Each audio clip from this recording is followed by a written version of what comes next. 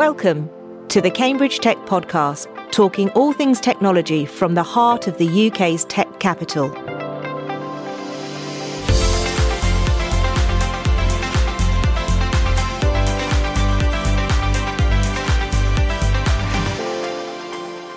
Here are your hosts, Faye Holland and James Parton. Hi, I'm James. And I'm Faye. Let's start with this week's Cambridge Tech News in partnership with Business Weekly. Having started life in a tiny room in the Cambridge Union building on Bridge Street, quantum computing pioneer Quantinuum has grown into a unicorn following a $300 million raise, which now values the business at $5 billion pre-money. We covered them back in episode 26 if you want to learn more. And another startup previously featured on the show is also in this week's headlines. VividQ announced that it's developed the ability to deliver retina resolution computer-generated holograms, meaning the next generation of VR headsets will be able to offer unparalleled levels of immersion and realism to users. To highlight how close this technology is to market, VividQ is announcing that these retina resolution holograms can be displayed on high-performance liquid crystal-on silicon displays from JKC. In addition to the partnership with JKC, VividQ reveals that it is also commercially engaged with the world-leading consumer electronics company to introduce holographic display technology into its future product roadmap. Check out episode 53 to learn more about VividQ. And finally, this week, Cambridge video game creator Frontier Development saw its share price rise on the publication of its unaudited interim results for the 6 months to November 30th. This included commentary that cost savings appear to be on track towards the top end of expectations, and they are on course to return to profitability in 2025. And that's this week's news. Beautifully done, James. And now to this week's episode. Today we're going to talk to Pam Garside, the chair of Cambridge Angels, the key local and national angel investment group.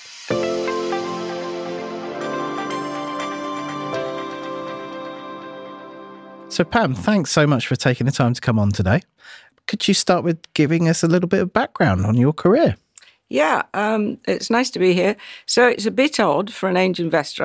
I did a zoology degree at Durham, and then I was supposed to do a PhD in entomology, insects, black flies, and saw the light, decided not to, and I got on a graduate training scheme in the NHS. It's a bit like the Fast Stream programme in civil service. And I got on that, and I did it for a few years. And it's supposed to train you to run big chunks of the NHS. And I avoided that. And I worked at St Thomas's, who sent me on a scholarship to the US to do a graduate degree. And I stayed in the US for 10 years in the health system there, such as it is, and got into basically strategy and consulting. And I came back here over 30 years ago, and I've done a mixture of consulting in the NHS and then to private sector getting into the NHS, and doing some sitting on boards and teaching. And I taught in the US, I taught at Imperial, and I've been a fellow of the Judge Business School for over 25 years. So I'm older than some of the students. And I've always done that mixture. So I've been portfolio, actually, for quite some time. So Cambridge Angels, we have spoken already to a couple of the previous chairs, Peter Cowley, Simon Thorpe, and obviously you are now heading up the whole of Cambridge Angels. We've never actually really spoken about what Cambridge Angels is. So could you give us a little bit of background into the group and where it started, how long it's been going? Yeah, sure. So Cambridge Angels is a group of high net worth individuals. We have a maximum membership of 60. We're currently at 58. And we keep it at 60. Some other angel groups are much bigger. And we invest in deep tech, IP-protected technologies, and it's sort of AI, engineering, software, space tech, quantum, in my case, healthcare, digital health, biotech. And it was established in 2001 by Robert Sansom and David Cleverley and a group that got together and said, why don't we share our investment knowledge and learn from each other and each other's mistakes, as Robert said. And we invest as individuals in a group. It's a membership organisation, but we all invest in individuals. We all see all the deals and elect which we go into. And then one of the angels will be the deal lead and eventually maybe a board advisor or sit on the board. So it works that way. So we don't have a separate fund or investment vehicle. We do it as individuals.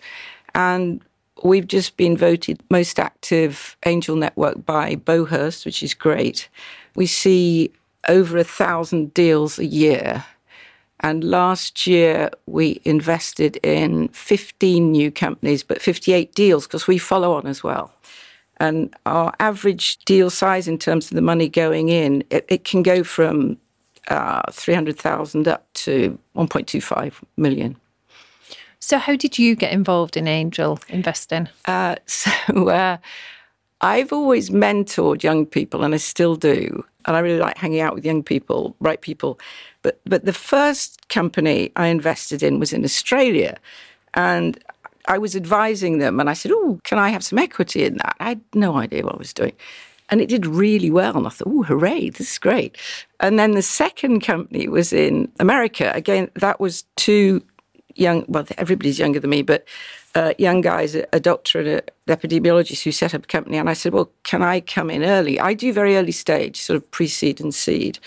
And that also did well. And I tell this story to encourage women to get into angel investing in particular. I didn't know at the time about EIS and SEIS, the tax beneficial breaks you get in the UK. My American colleagues can't believe it, that we have these breaks. So I then started to invest in the UK. And again, all my investments before I joined Cambridge Angels were in digital health, health tech, a bit of biotech, but not much. And then I started to get deals sent to me because people say, "How do you find your deals?" And I say, well, it's not difficult because the youngsters will find out what you're doing and send you all sorts of decks and deals. And then I got asked to join Cambridge Angels.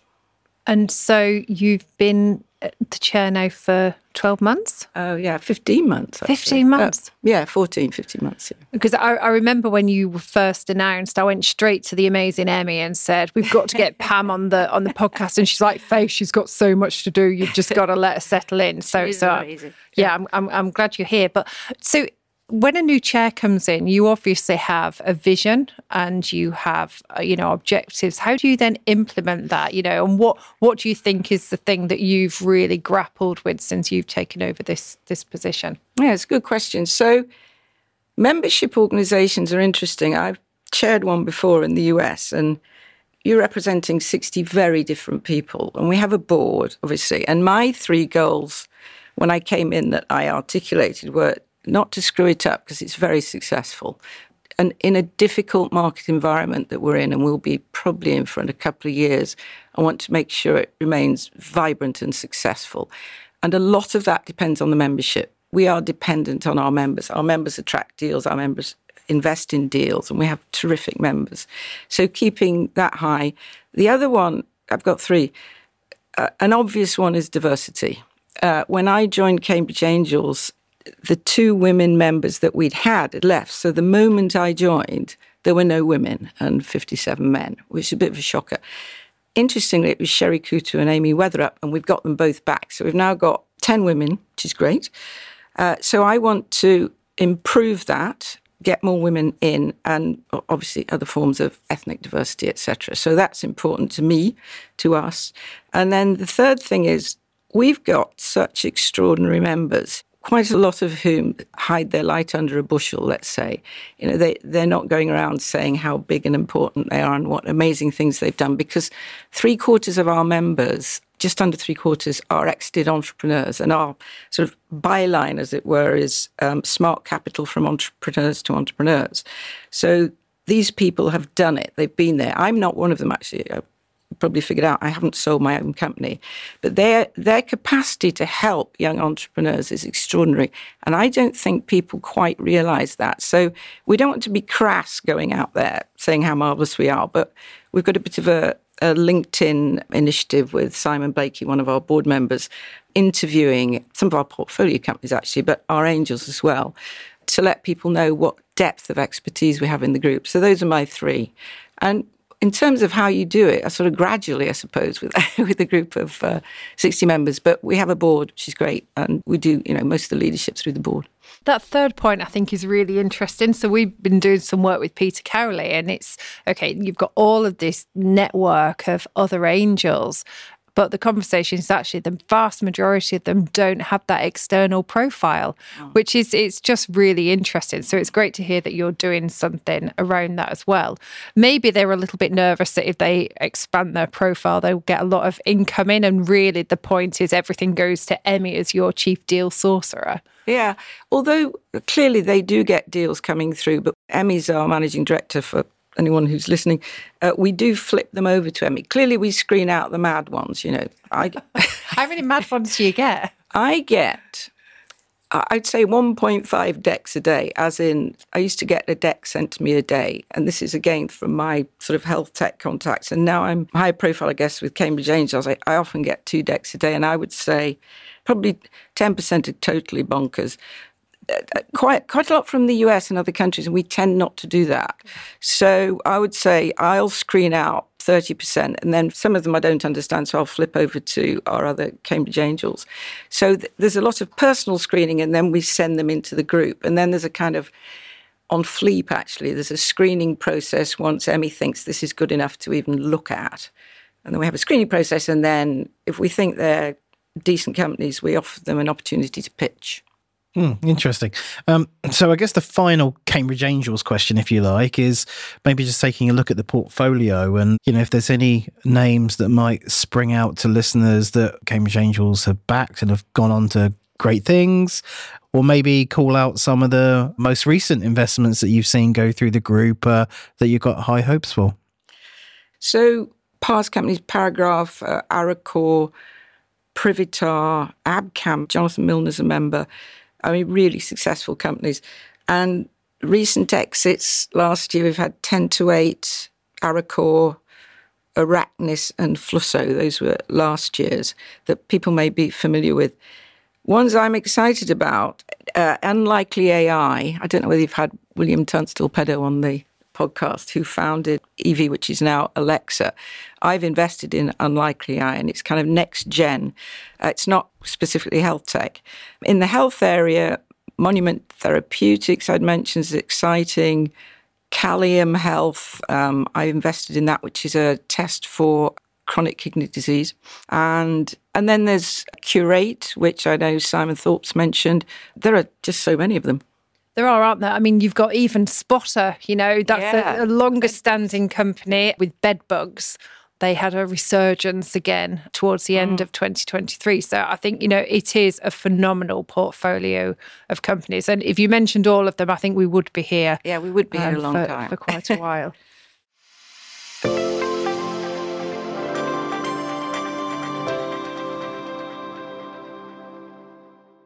If you are a startup looking to grow in Cambridge, the Bradfield Centre offers a range of flexible membership packages which put you in control of your office and home working mix. There's a vibrant, collaborative atmosphere, on-site cafe, plenty of green outside space, and regular member social events. We also offer a range of high-quality meeting spaces for hire, and for tech event organisers, our auditorium, lakeside pavilion and atrium spaces are perfect to bring your communities together for in-person and hybrid events. For more information, visit bradfieldcentre.com or call 01223 919 600.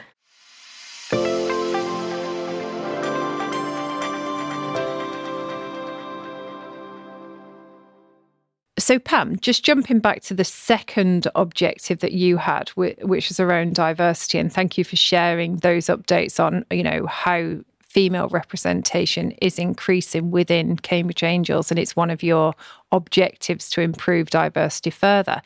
Can we just talk about the UK investor community a little bit more broadly? And I know, again, we've had this conversation with Simon Thorpe, but what are your views on what we can do to get more females represented in that area? So UK Business Angels Association, its chair is Jenny Tooth. She's done a lot, and I help by speaking to potential women angels. Angel Academy, you'll have heard of, which is the predominantly women angel investing group that invests in, at least one of the founders has to be women. And 14% of UK angels are women, and there's an objective to get to 30% by 2030. I don't know. I hope we'll make that.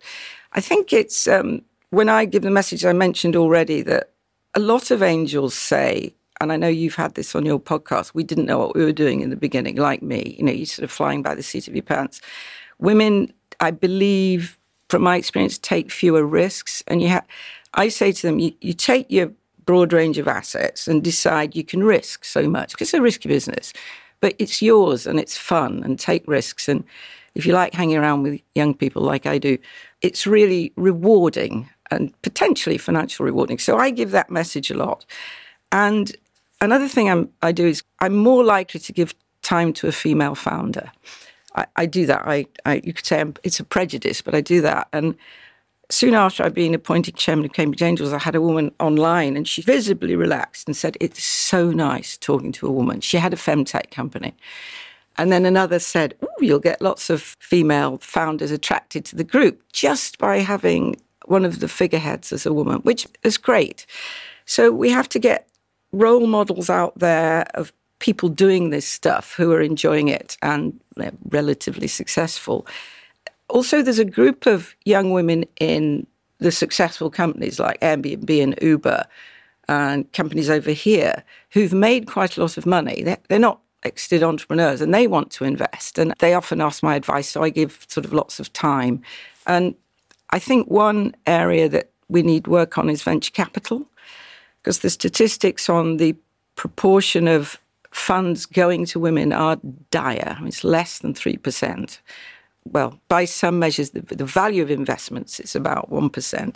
And if you look at the VC firms, there are more now with women partners, but they're not enough. So we need role models in the VC community as well that, obviously follow on after our angel investments.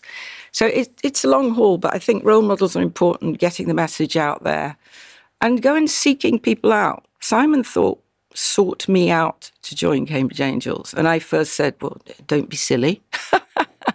I haven't sold a company for whatever zillions. But I think we have a responsibility to go and find people as well.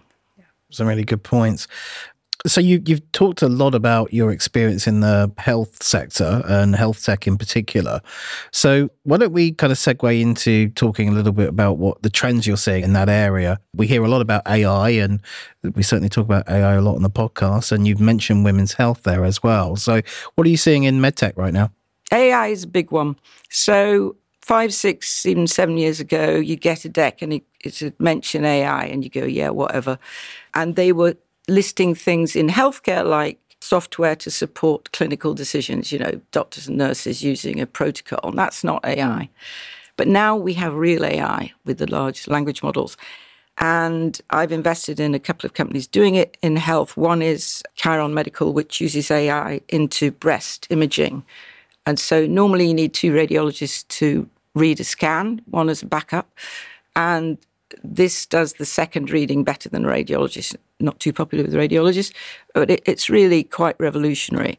So things like that are great. And there's another thing in healthcare, particularly in America. So about 30% of the massive healthcare costs in America are due to transactional costs because they have to bill and their insurance and everything's documented. And automation is a very big thing now, backed up by AI. So I would say automation, AI. I think we have to be careful with AI in medical terms because Mark Zuckerberg famously said, move fast and break things. But in healthcare, I think you have to move fairly slowly, don't kill anyone and don't lose their data. It's a highly regulated, dangerous environment.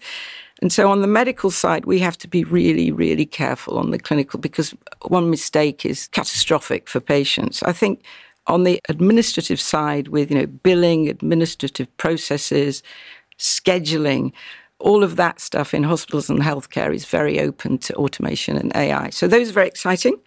Areas that I superficially know about that are very exciting are computational biology, genomics, personalized medicine. It is extraordinary what's happening in the whole area of oncology, biomarkers, genetic profiling. But the thing that I look at from having worked in health systems is how on earth are we going to afford it? CAR-T you've heard of, specialized cancer therapies. We can only just afford what's come out already. So it's a sort of mixed picture, but the science is extraordinary. So I would say those things. You mentioned femtech. There's a lot of femtech companies driven by very passionate founders who've had issues, with their health and being not listened to. And some of those are not very protectable, like it's another app for menopause, it's another app for personal fertility. So I'm very keen on the sort of deeper tech things that can be protectable, probably as well B2B rather than B2C in my case. A couple of things you mentioned there that I'd love to come back on and delve a little bit deeper. You touched on the different environment of being an entrepreneur in healthcare versus, say, software, where it's much more regulated. The risks are much higher because you're dealing, obviously, with people. What do you see in an entrepreneur working in health tech? Maybe it's what you just said, or the fact that many of them have had a personal challenge or maybe someone close to them. But they must have to have a lot more resilience and dedication and persistence than, say, an entrepreneur in other less regulated fields. Oh, it's interesting. I'm married to a doctor. I'm saying that for a reason. I controversially have said several times, beware investing in companies founded by doctors, because they do tend to think that they're very clever. They've been top of school, they've been in medical school, they've done all this amazing stuff, and they don't quite get the business side of things and the hiring side of things and all the soft side of things. So I'll probably get lots of rude emails now. But the interesting that people who've worked in other areas of tech often find themselves in health because, for instance, in mental health, they might have a parent with Alzheimer's or a kid, and they go, ooh, that's much more valuable. It's a good example, actually. DeepMind, great company, sort of came out of Cambridge. They made their money in the first year after Google bought them, I believe, in lowering the temperature of data centers. Hugely valuable to the company. And they also started, of course, a lot of work in health. And the engineers want to work in health because it's of some intrinsic value. And I know there are health companies, you could say, they're not all perfect and value-driven. But I do think quite a lot of founders come across from other tech areas and find it fascinating. Also, there's some very bright people in health. The medics are bright. People in pharma companies are really bright. The scientists are bright. There's this sort of real intellectual diversity and melting pot across the health scene that's very interesting to work in. And in the end, you hope you do something good for a patient. And I think that drives them. However, as you say, it is highly regulated. So it's very important that we protect the privacy of patient data for obvious reasons. Yeah, and the second thought that you provoked was, I'm lucky in the sense I get to see the ideas that come through the Trinity Bradfield Prize, which are coming from Cambridge University students and researchers. And I'd say there's probably about 60 to 70% life sciences and med tech ideas. So do you see that at a higher level? Do you see a disproportionate number of med tech and healthcare and life science ideas coming from Cambridge compared to deal flow across the rest of the UK? Yeah, I do on the deep science side. So I'm also on the investment committee for the seed funds for Cambridge Enterprise. And over the years, I've been on that longer than in Cambridge Angels, but in both organisations we see more. And I think there's been a revolution in biological sciences and the application of computational biology, which I mentioned, computer science to biology. And Cambridge, of course, is a fantastic place to do that. The university is, almost beyond measure for that. So I think that's why we're seeing more and more. And I think some Cambridge Angels are thinking, is medtech or health tech taking over the system and the deals we invested? I don't think it's taking over, but it has grown. You're right. And I think it's because of the ecosystem, and the university is so strong in that. And that kind of leads me to my last question for you, which is, where's the smart money going? What do you see in terms of the future? Is it this purposeful tech? What do you see? Purposeful tech, yes, that's good. I do think we're going to see such further step changes in artificial intelligence that we can't even imagine. I can't. Some of my members working in AI probably can, because, again, I'll take it back to healthcare. When I went on the investment committee for Cambridge Enterprise, the head of the AI labs on it, and I said, why is it that I'm seeing so much in health? And he said, because you have the data. We have an extraordinary database in health, and we do in America. We do here, particularly here actually, because of the NHS. And so the ability of companies to drill into that database is extraordinary. And I think we'll see a lot more of that and a lot more assembling of data points around medicine and healthcare. So AI and automation, I've mentioned already. Climate tech as well, which I don't know too much about, but I can see that, Joe Biden's Inflation Reduction Act is causing a lot of startups to think or move over there because there's such amazing investment breaks for climate tech. But again, the university has really strong credentials scientifically in climate tech. And I think climate tech sustainability is another one. Again, not my bag, but I do think seeing the young scientists come up, that's another area. And just building on that, it's been a challenging 18 months for startup funding. How are you feeling about 2024? Do you think we're through that? Don't think we're through it yet. As a natural optimist, I'm thinking things will pick up. Clearly valuations are down. Venture capital had a lot of unspent funds in 21, and 21 was a crazy year in health tech. The valuations were right up. I benefited a couple of times, which is nice. Now valuations down. No shortage of companies coming to Cambridge Angels or to us as angel investors. There is no shortage in the pipeline.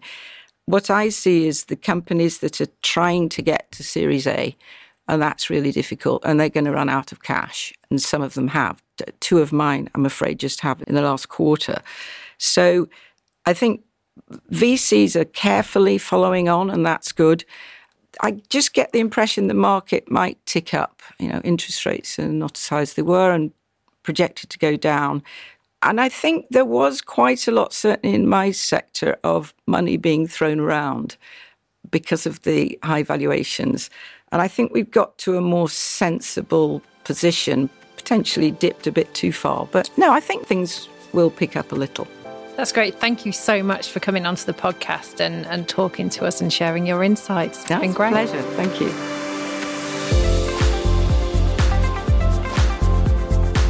Today's show was produced by Carl Homer of Cambridge TV and supported by our media partner, Business Weekly.